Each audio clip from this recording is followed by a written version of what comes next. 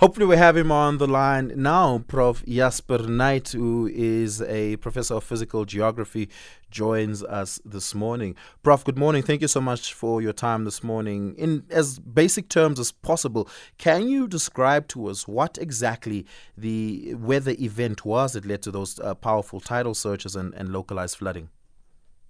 Yes, good morning to you. So the term tidal surge is actually wrong. It's not due to tides themselves, it's actually due to storms. And the phrase that is usually used is storm surges.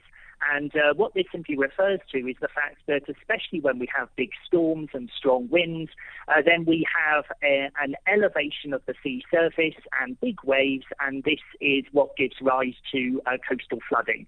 And this was the sort of major cause of the flooding that we saw on the south coast recently. Yeah. What drives then that? Is it the placement of the moon? Is it climate change? What exactly is behind it? Well, coastal storms are very common and they appear naturally. They are a part of our climate.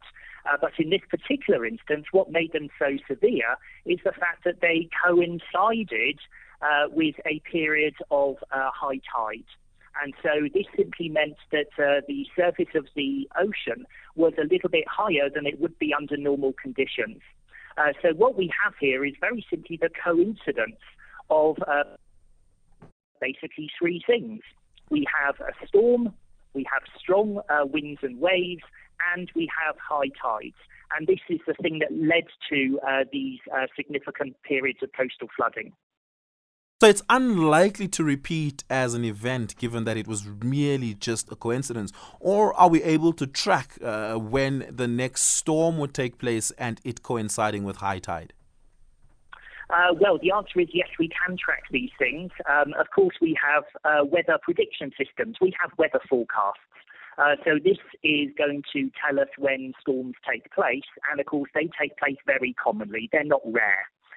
In addition, of course, we have changes in high and low tide position through the months, and this relates to the way in which the moon travels around the Earth.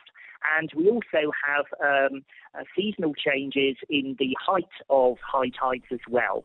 And it just so happens that the events that caused the coastal flooding along our coastline last week actually coincided with a seasonal period of high tides. Yeah. And so here we have kind of the amplification, the made worse effects of all of these things coinciding.